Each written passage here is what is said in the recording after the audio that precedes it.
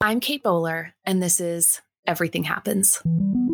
I'm a historian, author, aggressively fast walker, but lately, in a world that promises endless progress, even now in a pandemic, I've realized I just need to be a person. It's hard to give up on the feeling that the life you want is just out of reach, if only you tried. Eat this food, find that relationship, just get the kids graduated or the parents this kind of care. Only then will I feel different, better, whole. But that's not the way this works. When I was 35, I was diagnosed with stage 4 cancer. And here's the very fun thing about that. The world loves you better when you are shiny, when you are cheerful, when you still believe that your best life now is right around the corner. I've written multiple books on the history of the idea that you can always fix your life, so I'm going to be the one to say it. There are some things we can change and some things we can't. And it's okay that life isn't always getting better. We can have beauty and meaning, community and love, and we will need each other if we're going to tell the truth. Life is a chronic condition, and there's no cure for being human. A few years ago, I was researching megachurches and celebrity pastors when I visited the largest church in America during the season of Lent. Lent is that wonderful, terrible time of the Christian calendar when we take 40 days to walk up to Easter, when Jesus rises from the dead and death is conquered, etc., etc. But first, we take a very long time to think about everything that happens before that. Fear, death, broken justice, friends abandoning you, walking the lonely road of suffering and pain while everyone wonders why you can't be better yet. Honestly, it's the perfect time of the year to say, God, this is how it is, isn't it? Anyway, so it was Lent, the saddest time of the Christian calendar, on the actual saddest day of the year, Good Friday. Jesus is dead, so, it's not like a great time. And I walked into what was once a basketball arena in Texas, now Lakewood Church, run by a very nice man named Joel Osteen, who just happens to believe that God truly, truly wants you to be happy and that suffering is optional. And a very nice greeter says, "Happy Good Friday," with a big smile on her face. And then I went up to the escalator and another greeter chirped, "Happy Good Friday." And by the time I sat down, 7 people had wished me the happiest of days when Jesus died. Very nice people, very nice church. But it reminds me of the wonderful quote from Martin Luther, who, I paraphrase here, said that the world wants to dress the cross in roses. We want the cruelty and terror and fear that we know is true to be dressed up, cleaned up, prettied up. Don't we just want the positive side of any equation, spiritual or otherwise? New car, blessed. Matching family Christmas card, blessed. Pay raise, blessed. Well, what about exhaustion, long hours, caregiving, miscarriages, being left, being lonely, regret, shame? There is so much we learn about the world and ourselves when we are on the downslope of life, when we are not pretending that we are not mired in brokenness. This is what I love about the season of Lent. It's honesty. So if you want to join me in that, I'll be sending out daily reflections and posting little videos to help orient us for the 40 days of Lent. You can sign up for free at katebowler.com/Lent. One of the things I pray most regularly is, God, help me see things clearly. And by that, I mean the beautiful, the terrible. When we see things clearly, we can be moved toward action. We can reach out to that friend who's going through her treatments alone during COVID. We can meet the financial needs of people who lost their jobs, shuttered their business, or are just struggling to make ends meet. We can send encouragement to the parents who are stretched paper thin. We can offer words of gratitude to the frontline workers who are holding everything on their shoulders. There are people who see things clearly, and rather than recoiling in fear or feeling stuck by the magnitude of the world's pain, they move toward it. Today's guest is one of those kinds of people. Father Greg Boyle has worked with former gang members in Los Angeles for over 30 years. He is the founder of Homeboy Industries, which employs and trains former gang members and offers free services to facilitate healing. His work has earned him the California Peace Prize, and President Obama named him a champion of change. Father Boyle is the author of the New York Times best-selling books, Tattoos on the Heart and Barking to the Choir, and I was so excited about our interview today that I am slightly nervous right now. Father Boyle, I feel really lucky to be talking with you today. Likewise, thank you. You were born and raised in the gang capital of the world, Los Angeles. And I love that you are Jesuit. Jesuit is my favorite kind of priest, but you were ordained in 1984. I'd love to hear about what was supposed to happen to your life. You were supposed to do something very different when you were first ordained. What was it? Well, after I was ordained, I went to Bolivia, and then but I had scheduled to kind of run the service immersion program at Santa Clara University. Yeah. So when I came back, Bolivia had sort of turned me inside out, and so I wasn't feeling it. So I mentioned that to my provincial, and as luck would have it, and since I kind of somewhat spoke Spanish, yeah, he said, "Oh my gosh, well, I need somebody at Dolores Mission," and then that kind of changed my life. I've been here now since then. And so what was it about Bolivia that turned you inside out?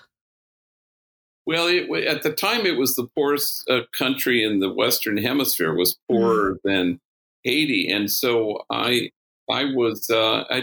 people were amazing. And I went up into the mountains.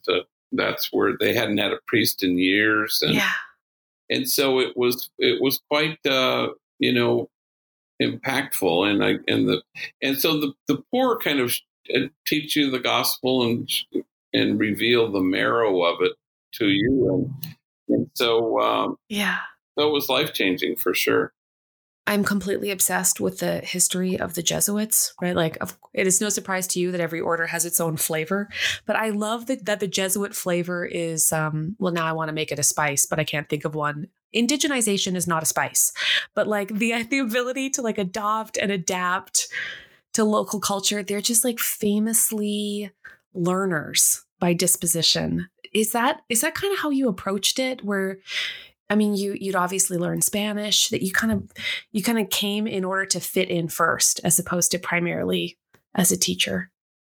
Yeah, I think there's this inclination to think if you go to the margins, now what do you do? Yeah. But the real question is, what kind of person will you become out at the margins? So you don't go to the margins to make a difference, because then it's about you. Yeah. You go to the margins so that the folks at the margins make you different. And I can remember a number of years ago, a hardcore gang intervention worker, a former gang member himself in Houston, had come up to me after a talk, and he was kind of pleading with me. And he said, how do you reach them? Meaning gang members. Yeah. And I found myself saying, well, for starters, stop trying to reach them.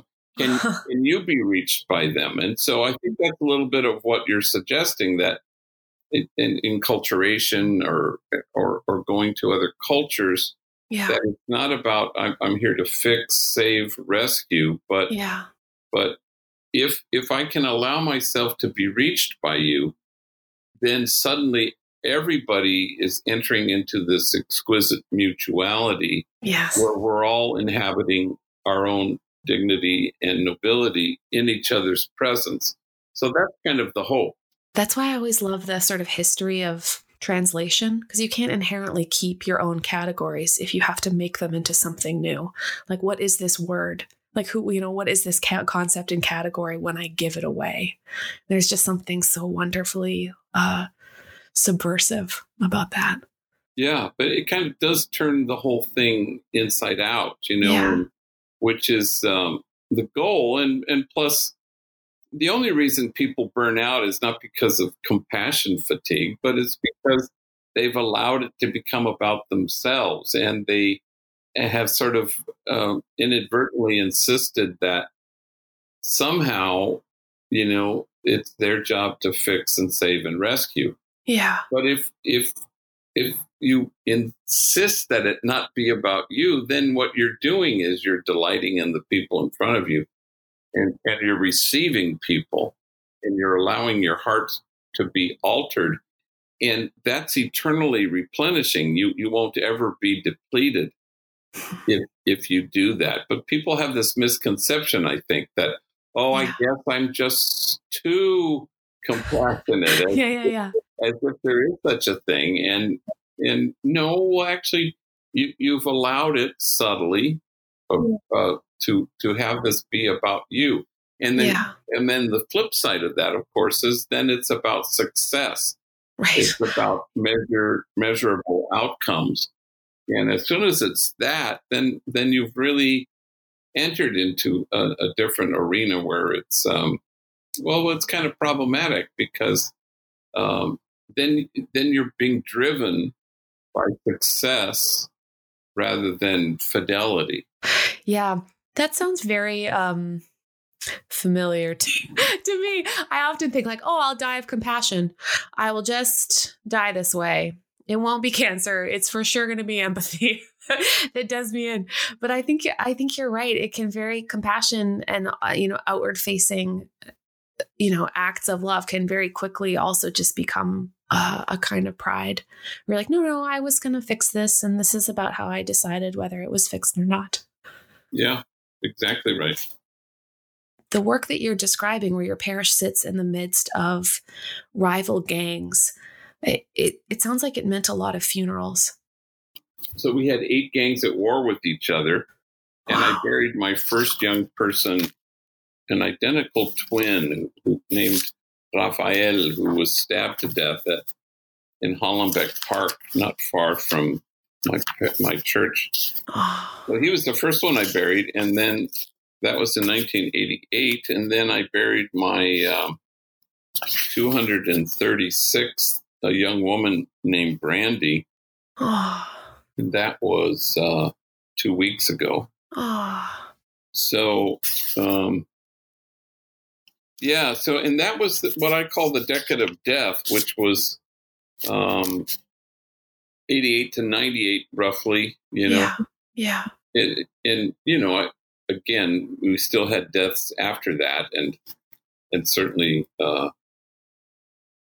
not that much before that, actually. So that was the crack epidemic, and then we had shootings morning, noon, and night. And once I buried 8 kids in a 3-week period. So it was pretty intense.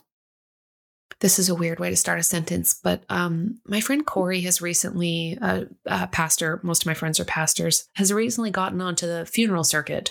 And she used to just do weddings like a lot of young, lovely idealists. And she said, it's a very, my work is a very different thing now. It takes a very different kind of work of truth to stand beside a coffin and have something to say. And I think what you're describing is a kind of hope that most people would have a hard time describing. It sounds too like one of the very first acts of stubborn hope on your part was to really think about the economic side of things. I know you said that nothing stops a bullet like a job.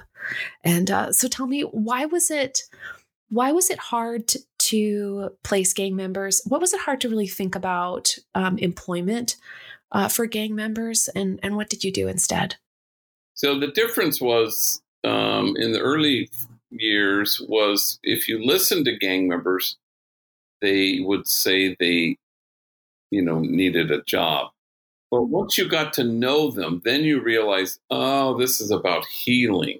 Mm. that, an educated gang member may or may not go to prison or return to prison, and an employed one may or may not. But a healed one absolutely will not go back to prison or to gangbanging or a life of violence. So that became abundantly clear to us, and by midpoint, so probably 15 years ago, and Wow. so we shifted. Yeah. So the notion of nothing stops a bullet like a job was kind of our old conception. Consequently, employers weren't willing to give people with records or tattoos a chance. Yeah. So we started our own, with the Homeboy Bakery and then Homeboy Tortillas. And then, so now, we have 9 social enterprises. So, and they're all, we couldn't wait Yeah. for employers to hire them. We had to, create our own employment opportunities. And then the social services that wrapped around them. What are we talking about in particular? Tattoo removal? What else? Yeah, well, because it became so clearly about healing, Yeah. that, therapy, of course, and recovery, 12-step programs, and then continuous education from GED to high school diplomas, and we still have a school. So we're always insisting that any of our trainees are, be connected to some ongoing educational experience. But if the idea is that, a traumatized person is most likely to cause damage and trauma, then it's equally true that a cherished person will be able to find their way to the joy there is in cherishing themselves and others. So if you can create a culture and environment where they, in a palpable way, feel cherished and valued and honored, then they go home and they present that to their kids, and you've broken a cycle, actually. Yes. Wow. And it sounds too that, just by the nature of these enterprises, that you're asking people from all different kinds of backgrounds then to work alongside one another. That must really extend their vision of what. Yeah, so it's not only just gainful employment, it's an opportunity to stand next to somebody who you used to shoot at and make croissants in our bakery. Yeah. So it's the added bonus. Will you walk me through what the process of rehabilitation looks like at Homeboy? Like, can you think of a person in particular? Like, where do they come from? How do they leave? I'd love to get a sense of it. Well, we don't exist for those who need help. We're only around for those who want help. And so you have to walk through the door just like any drug rehab or rehabilitation center. And then we drug test them, and then we have them come to an orientation where they can see what Homeboy's about, and they can decide if this is for them. Yeah. And then we interview them. The homies themselves interview, 3 homies interview, and then they present their recommendation to what we call the council, which is a group of more senior homies. And so then we bring them in, and then it's an 18-month program. And the 18 months sort of corresponds to the 18 months that it takes for an infant to attach to the caregiver. So it's the same principle. Yeah. And it's also, everyone comes through our doors with a disorganized attachment. Mom was frightening or frightened, and you can't really calm yourself down if you've never been soothed. Yeah. So we provide that. And they come barricaded behind a wall of shame and disgrace. And we've discovered at Homeboy the only thing that can scale that wall is tenderness, which is love that becomes concrete and real and visual, and tactile, and then love is connective tissue rather than an idea. So, but it's more the culture. This is the thing that I think a lot of programs in the country get wrong. Yeah. Because they're so intent on content, like let's give them information. Let's train them. Let's give them our 12-step process or our 5 principles or whatever it is.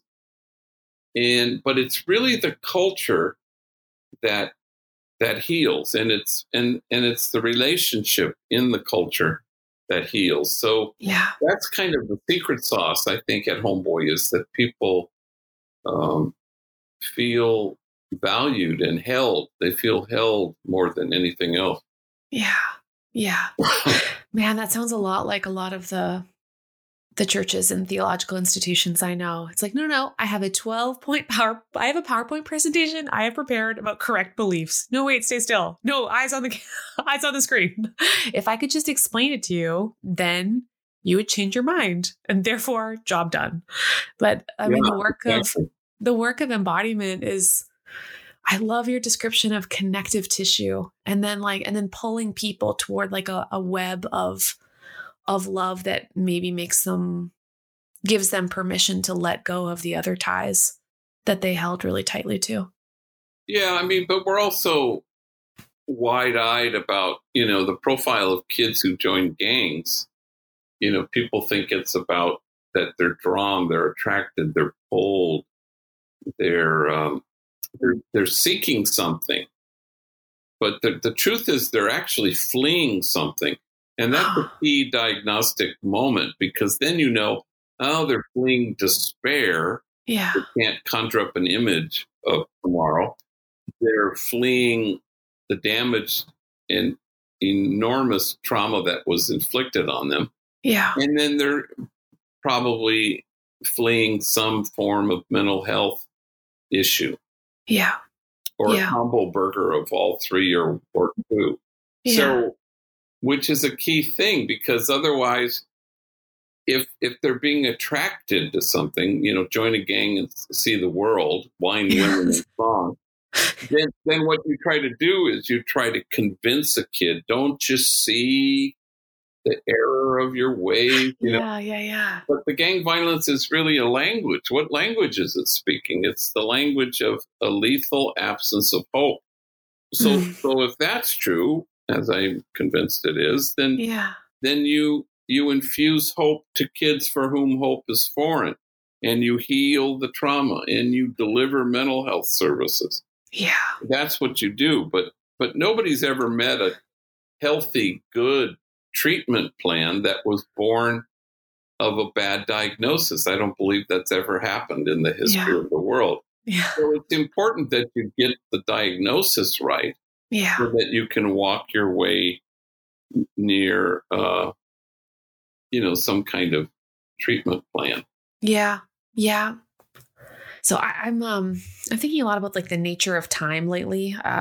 Partly that's just from chronic cancer. You think a lot about horizon setting, but there's such like powerful theological imagination for what you're describing so beautifully, that like hope like sets the horizon out a little further. And that when people are living in chaos and pain and despair, like there's just not enough horizon. And so it sounds like it would just be, they wouldn't even know where to start walking if they had the freedom to do it. Yeah. And people always say, everybody deserves a second chance, but I would say, well, whoever gave them their first chance? Yeah. I'm thinking of a guy who's can be difficult. Yeah. And he's not a problem. He's our population, but I mean, he's his behavior is kind of alarming, and he kind of can flip out on people, but he's exactly who we need to be. But once you start to excavate a little bit, you discover that his mom gave birth to him and threw him in a dumpster, and that in somewhere along the line, maybe he was in foster care, when he was a boy,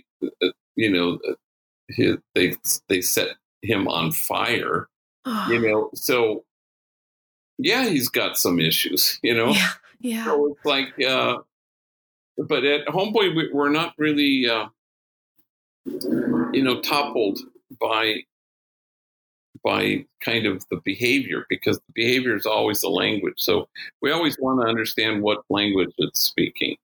That makes sense. And then like something has to be extremely powerful to undo or to just change the nature of what that language looks like.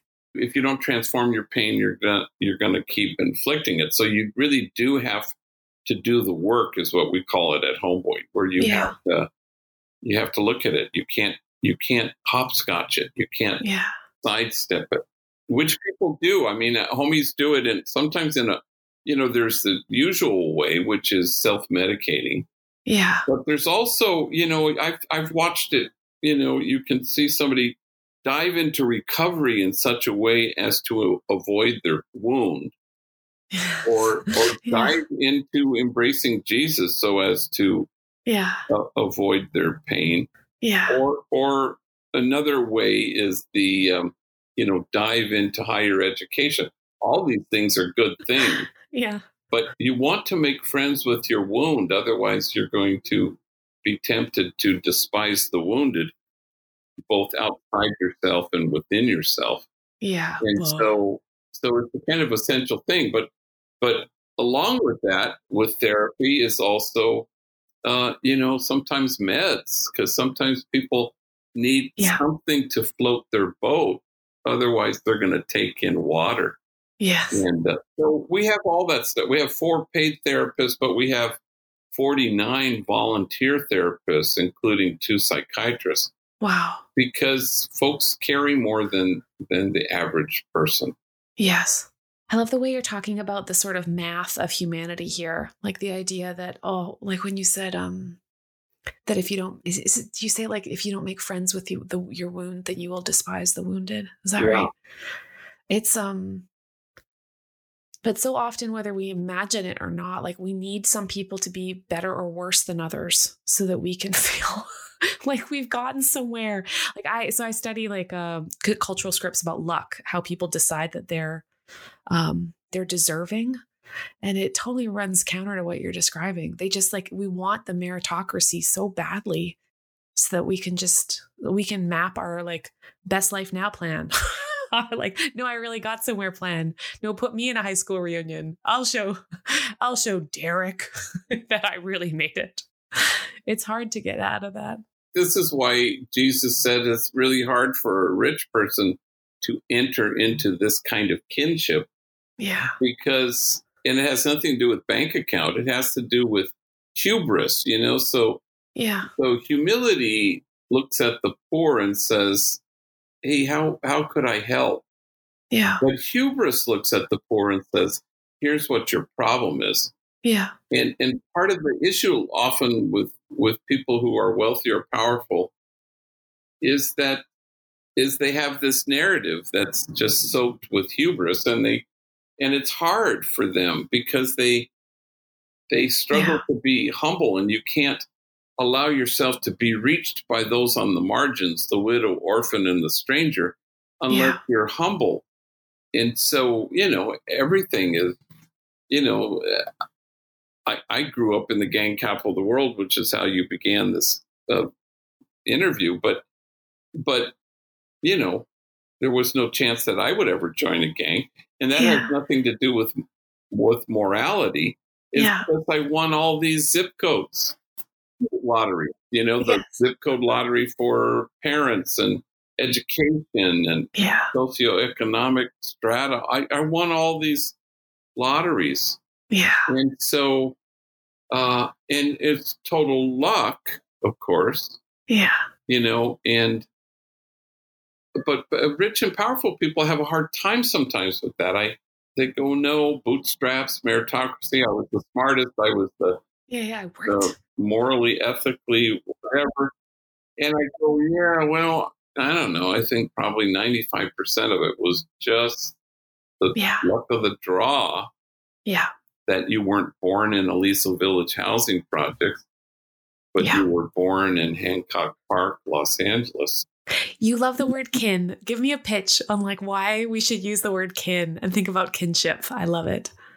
Well, kinship is God's dream come true, that we may be one. It's about It's about, there is no us and them. It's about obliterating the illusion that we are separate. Yeah. And it's standing against forgetting that we belong to each other. So that, a lot of times people think, well, God's dream come true is that you love God. Well, I mean, that's it's just a human projection. That's what I would want if I were God. But the generosity and the spacious, expansive heart of God is that we be one. And that's God's dream come true. So it's exquisitely mutual. It's not me serving you even. Yes. Or on the margins, but it's about us again inhabiting this vicinity together. And so you're always endlessly imagining the circle of compassion and then imagining nobody standing outside that circle. So that's the goal. That's the kinship. Yeah. That's the thrust towards this connection with each other. Yeah. Yes. Which brings us back to what you said about like not really being able to save other people, that you're not out there to save gang members, that this is like that rescue is just like not sufficient for what this is supposed to do. Yeah. You never do that. You never, because that's why it doesn't work. That's why we don't make progress. And that's why as well that people burn out, I'm sure you're a big fan of Dorothy Day. You just inherently are our Dorothy Day, so I'm sure you secretly love her. She's such a powerful example of someone who. Okay, so this is a point that one of my mentors in American religious history, Lori Maffley Kipp, said. She was like, if you read Dorothy Day, who lived in slum housing, who was involved in the labor movement, et cetera, if you read her and compare her with other theological contemporaries like H. Richard Niebuhr and Reinhold Niebuhr, they both talk about precarity, the idea that like things can be given and things can be taken away.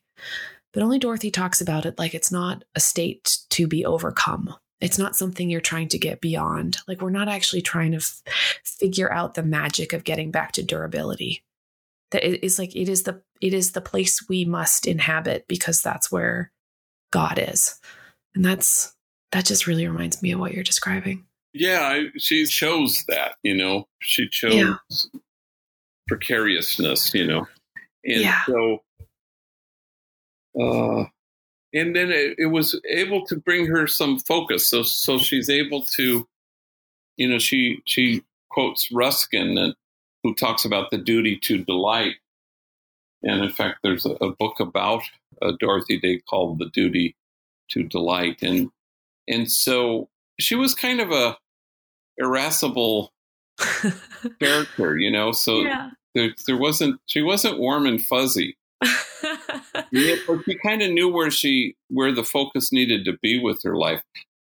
She was in San Francisco in 1906 when the earthquake hit, and she was a little girl. Oh, wow. Yeah. And her reflection on it was, because she was just marveled at how changed people. This is a kind of a good COVID thing, because she just looked and watched how instantly people were galvanized to help each other, and pulled people out of the rubble and helped them rebuild their lives. And her reflection was, how come we're not like this always, Right. Yeah. And I thought, well, yeah, that's kind of where we are right now.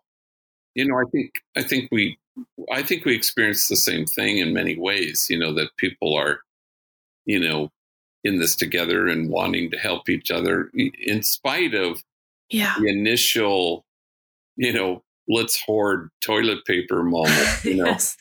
But there was this thing, where I'm finding people remarkably, it has galvanized generosity in people.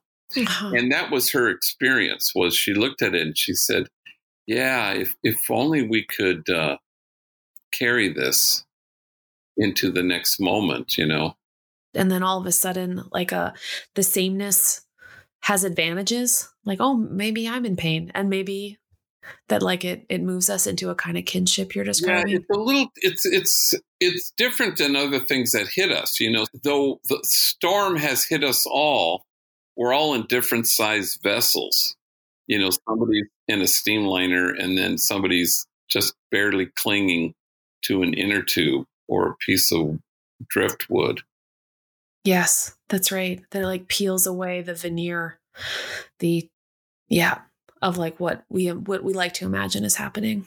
Yeah, and the disparities pre-existed the pandemic, but you can kind of now see with greater clarity how it exacerbates the underlying issues of healthcare and mass incarceration and employment and you name it.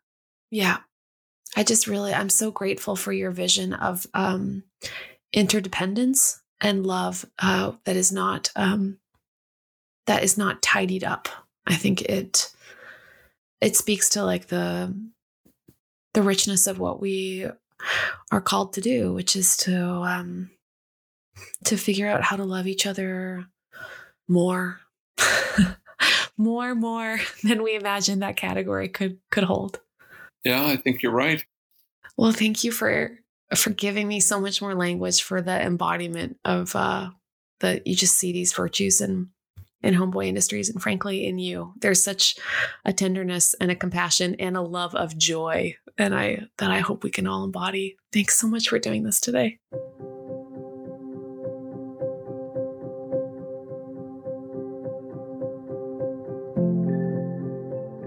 There are two halves to the story of our world, in my humble opinion.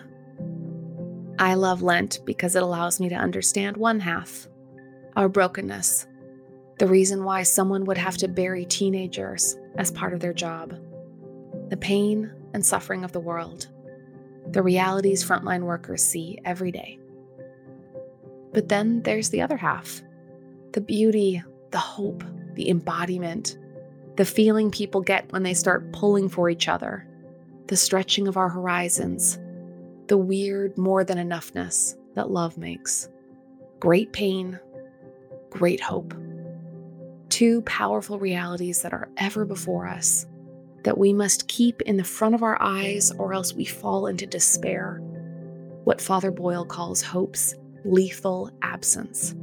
So let's take a minute to see our reality clearly in the everydayness of our joys and sorrows, the people we miss, the loves we have, the dependence we resent, the joy of service, the funerals, the weddings, the email. No, wait, there is no redeeming email. We live in the terrible, beautiful mystery of a world not yet redeemed, and a today that stretches in front of us with an invitation to see and to love still, to hurt and to try again, to stumble in the dusk and to begin again in a new dawn.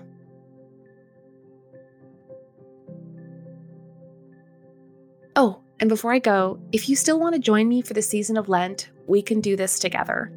We need each other to orient ourselves to the light, to hunt for hope, to speak realistically, to make our way through.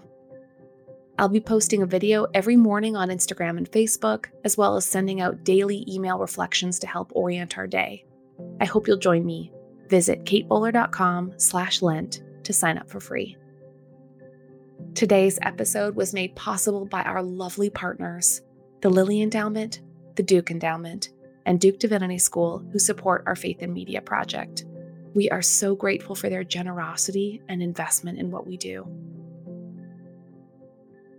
And of course, my team, who I am obsessed with. Jessica Ritchie, our executive producer, Harriet Putman, our associate producer, Keith Weston, our sound designer, and the rest of the Everything Happens crew who make this project so much fun.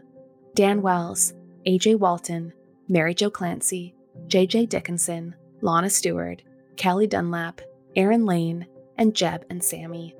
Thank you. This is Everything Happens with me, Kate Bowler.